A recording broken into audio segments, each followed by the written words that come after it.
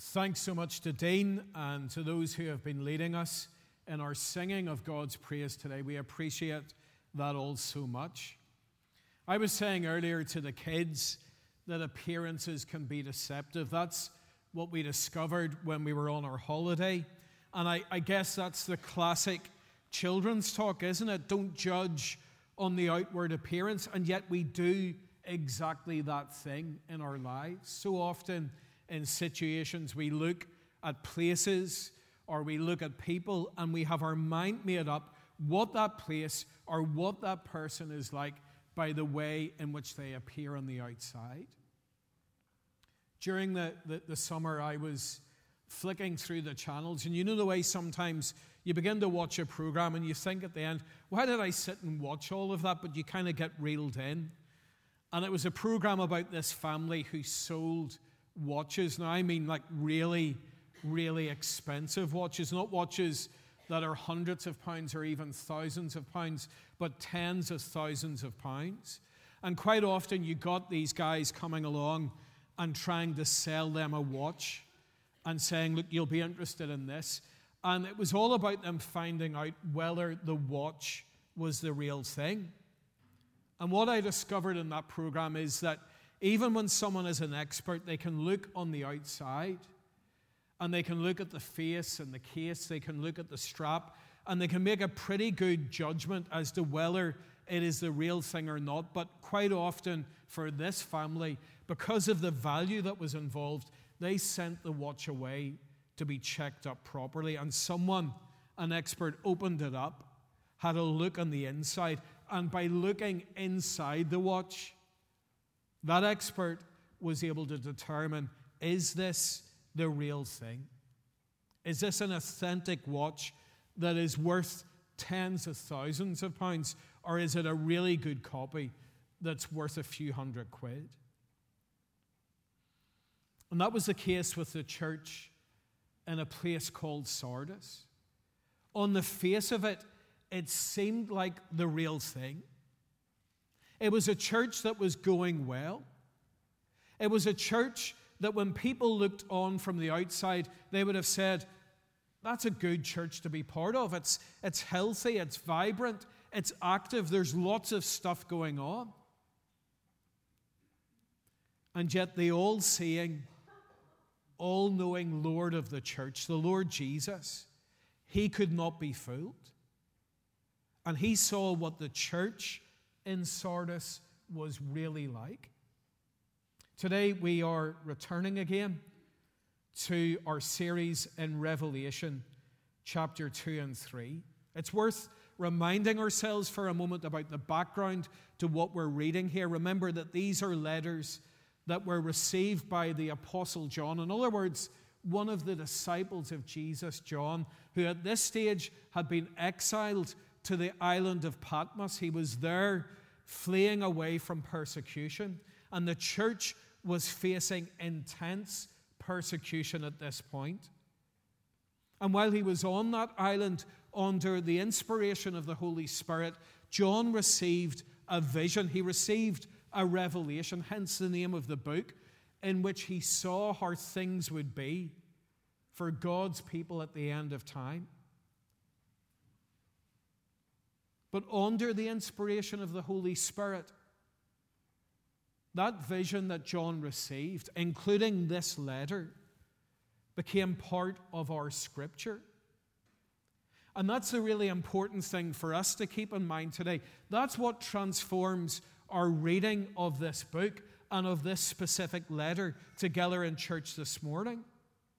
That what we see here is Christ's verdict on the church. This is not a letter that was written by John. It was written by Jesus. And so in these letters, not only is Jesus rebuking and challenging and encouraging these particular churches that are mentioned by name, he is telling the whole church what he wants it to be. So for us, what we can say, and this is of great importance, is that this is a message from Christ to his church in all places at all times, including here in Connor in the summer of 2022. And the church that the Lord Jesus wrote to here in Sardis, it was a church that seemed to have no obvious problems. It's a kind of church that if you were on holiday and you were looking for a place to worship and you'd popped into that church, you would have probably come away with a good impression. You would have said, yeah, that was a good place. And Sardis was a good place to live. It was a really wealthy city. It was a city that happened to be right in the middle of 5 major trade routes. So it was a really prosperous city.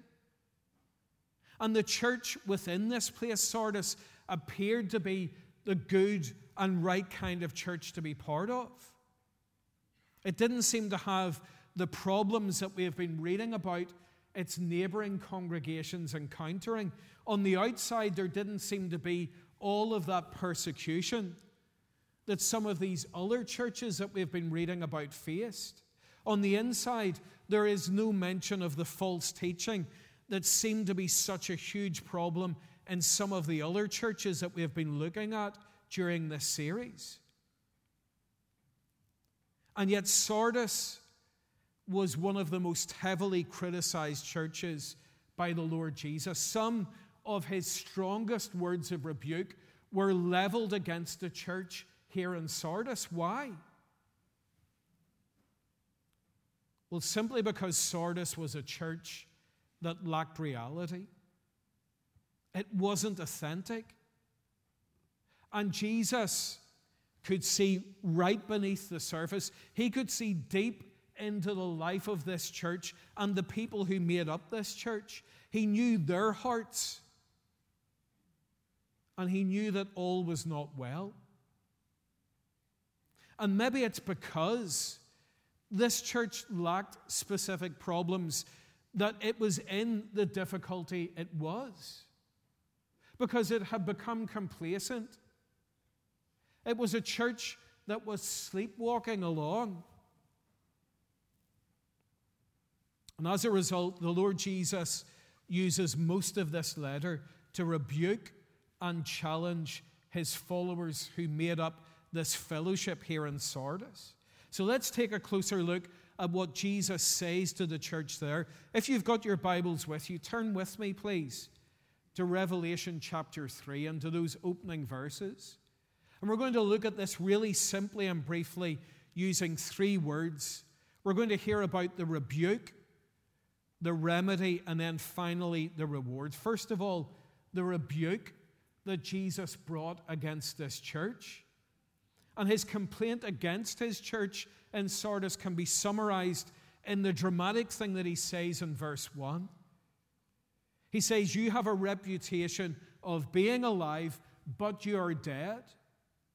And you can't get a greater contrast than that, the contrast between life and death. And lots of the people in this church, they would have been shocked by the criticism that Jesus brought against them. What, us dead? How are we nearly dead? Look at our church. Look at what's going on. Look at all of the stuff that we're seeking to do.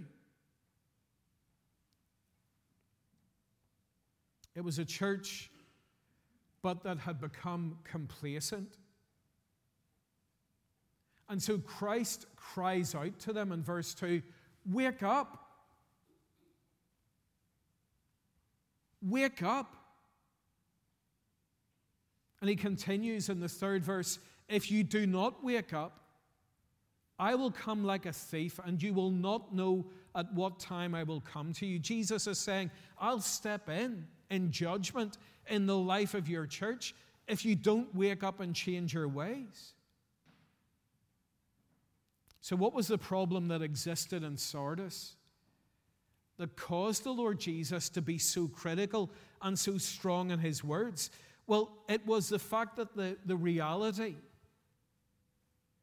did not match up to the reputation. There was a problem with the things that they were doing as a church. Look back at verse 2. Jesus says to them, I have not found your deeds complete in the sight of my God. He's literally saying there, your deeds are not fulfilled. So that they were just going through the motions. They were performing duties, but they were not fulfilling God's purposes. What they were doing was not advancing the kingdom of God. It was not growing His kingdom in the world. They had this reputation among people of being solid and being strong. But in the Lord's sight, they were defective. And people, this is a really important distinction for us to see. This distinction between reputation and reality. What people think of us and what we are really like.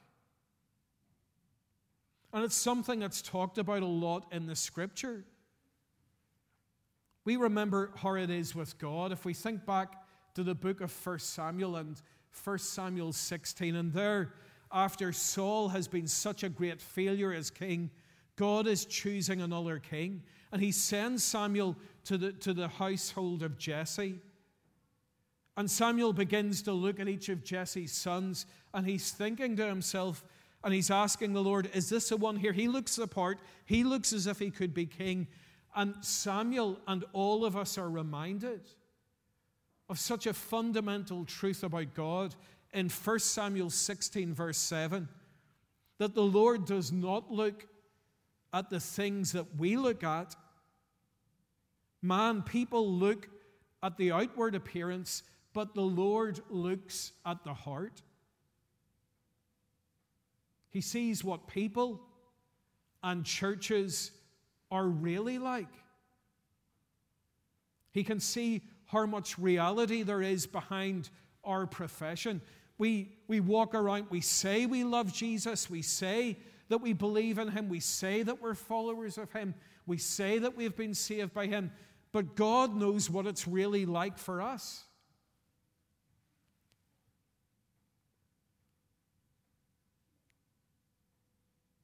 And could it be that in our life, could it be that in the life of our congregation, that we imagine ourselves to be alive, and the people looking on would imagine us to be spiritually alive, but the reality is we're dead? Think about those indicators of real spiritual life, real spiritual health that we've thought about together in the past in this church. That desire to hear God's word, that desire to pray in our own life and then to pray together, that real love for each other, where we want to bear one another's burdens. So in your life, and here in the life of our congregation, does the reputation match up to the reality?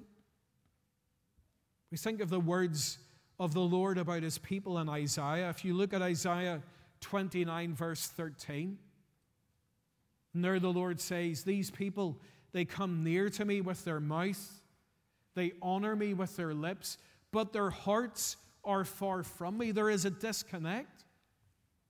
And it's a great danger for us today that we can come along here, we can sing all of the songs and the hymns, we can say the right things to people at the end, we can even look the part, but maybe our minds and our hearts are far from God.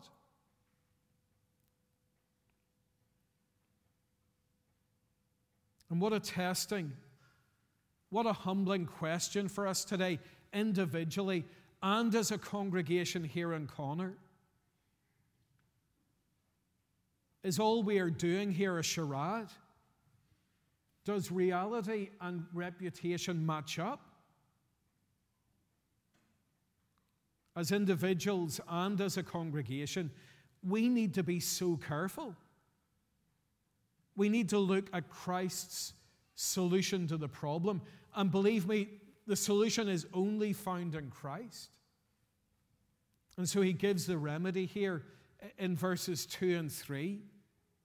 And the problem in Sardis is so serious, the solution has to be a radical one. Listen to those verses again. Verse 2, Jesus says to them, wake up, Strengthen what remains and is about to die, for I have not found your deeds complete in the sight of my God.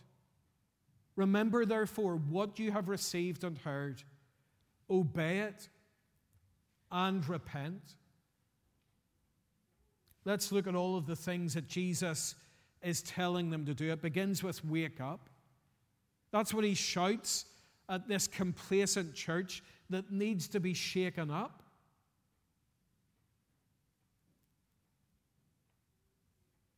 It was his verdict on this particular church. And remember that Jesus was well placed to know what they were like. After all, Jesus was the one who was present with them 24/7. He was always there, always seeing what's going on. And it's the same for us in our lives. And here in Connor, Jesus, while unseen, is present with us, and he knows what it is really like. And he continues, strengthen what remains. And in actual fact, there is hope in that phrase, because it indicates that there is something there to be built upon. It indicates that there is something in the life of this church here in Sardis that is actually alive. And he refers to those people in verse 4. He says, yet you have a few people in Sardis who have not soiled their clothes. And you know, one of the great encouragements all the way through the history of God's people is that when it seems that God has forgotten about his church, when it seems that everyone has forgotten about God, there is a remnant that remains. And that's true of this time as well. It's important that we remember that, because in a time when our society is changing, at a time when many churches are struggling and when numbers are declining, sometimes we can think, well, you know what? Everyone has forgotten about the Lord. There's no future, there's no hope for the church. And yet Jesus says, I will build my church. He tells us the gates of hell will not prevail against it. And that's a truth that we need to hold on to in this day, in this time. And Jesus called on the church here in Sardis to build on the platform that was there. That they had to return to doing the things that were the right things, the things that were profitable for Christ. They had to return to sharing the good news of Jesus with others around them and building the kingdom of God. And he continues. Part of the remedy, he says, remember, in verse 3. Remember, therefore, what you have received and heard. And this was the thing for the church in Sardis, and it's true of our church as well. Before we go forward, we actually have to look back. Before we can advance and do what God wants us to do, we have to get back to his word. What was it that they were being called to remember? They were being called to remember the apostolic teaching, the teaching that they had received from the apostles of Jesus. It's a teaching that we have also received in God's word. And so this word that Jesus speaks, remember, it's such a great reminder to us of the centrality of God's word, its place in our lives and in the life of this church.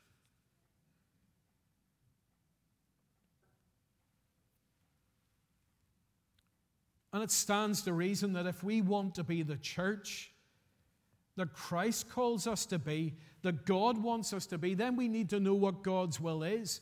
And he shows us his will in his word. But not only does Jesus say, remember, he goes on to say, obey. And it seems pretty obvious, but there's no point in hearing and receiving God's word and then simply ignoring it. We need to obey it. We need to live it out in our lives day by day. That's the challenging bit. And for that, we need God's grace. And finally, in terms of the remedy, he says, repent. And maybe you find that strange. Hang on, is this not a church where the people love Jesus? Would these not be people who have trusted in Christ? Why would they possibly need to repent? Haven't they repented of their sin already? And yes, of course, there needs to be, as the Bible tells us, that starting point in repentance. There needs to be that first moment of turning away from sin and turning back to God and trusting in Jesus. But this is a verse that reminds us of something that God's Word tells us throughout, that repentance is not simply one moment or one event in our life.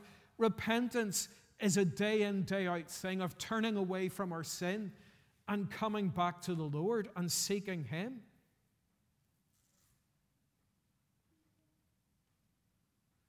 And repentance is not just an individual pursuit. Churches need to repent as well. At times, churches need to repent of their complacency, of their deadness, and need to seek the Lord once again. And Jesus finishes with the reward. And it's so important that we again see the eternal perspective that the Lord Jesus has, that He gives the church here in Sardis the ultimate incentive to change their ways. Look at what He says in verse 5. He who overcomes will, like them, be dressed in white. I will never blot out his name from the book of life, but will acknowledge his name before my Father and His angels. And yet again, the Lord finishes with that eye on eternity, with the prize that awaits. And what a wonderful truth for God's people in Christ today. The security of our belonging to God, our eternal security because of Christ, that our name can't be rubbed or Tipp-Ex'd out from that book. It cannot be erased. It's a done deal. It's a sure thing. And in that, there is huge security in such an uncertain world. I wonder today, as we come towards the end, do you have that kind of eternal security? It is, if you do, in Christ, it is never to be taken for granted. And if you don't, seek the Lord while He is near. Because this is the reward that Christ promises His real, authentic church. A church that is made up of those who love the Lord Jesus and who have been saved by Him. The church in Sardis needed a big wake-up call. It believed that it was something. But Jesus wanted to remind these people of the reality. What about us? And we can only be the real thing if there is a real relationship with Christ in each of our hearts. If we've received these robes of white that Jesus talks about here through the blood of Jesus that's shed at the cross. Let's not be a church that rests on reputation and what we imagine others to think about us. But here in Connor, let's be a church that is real, a church where God is pleased by what He sees us doing for His glory. Amen.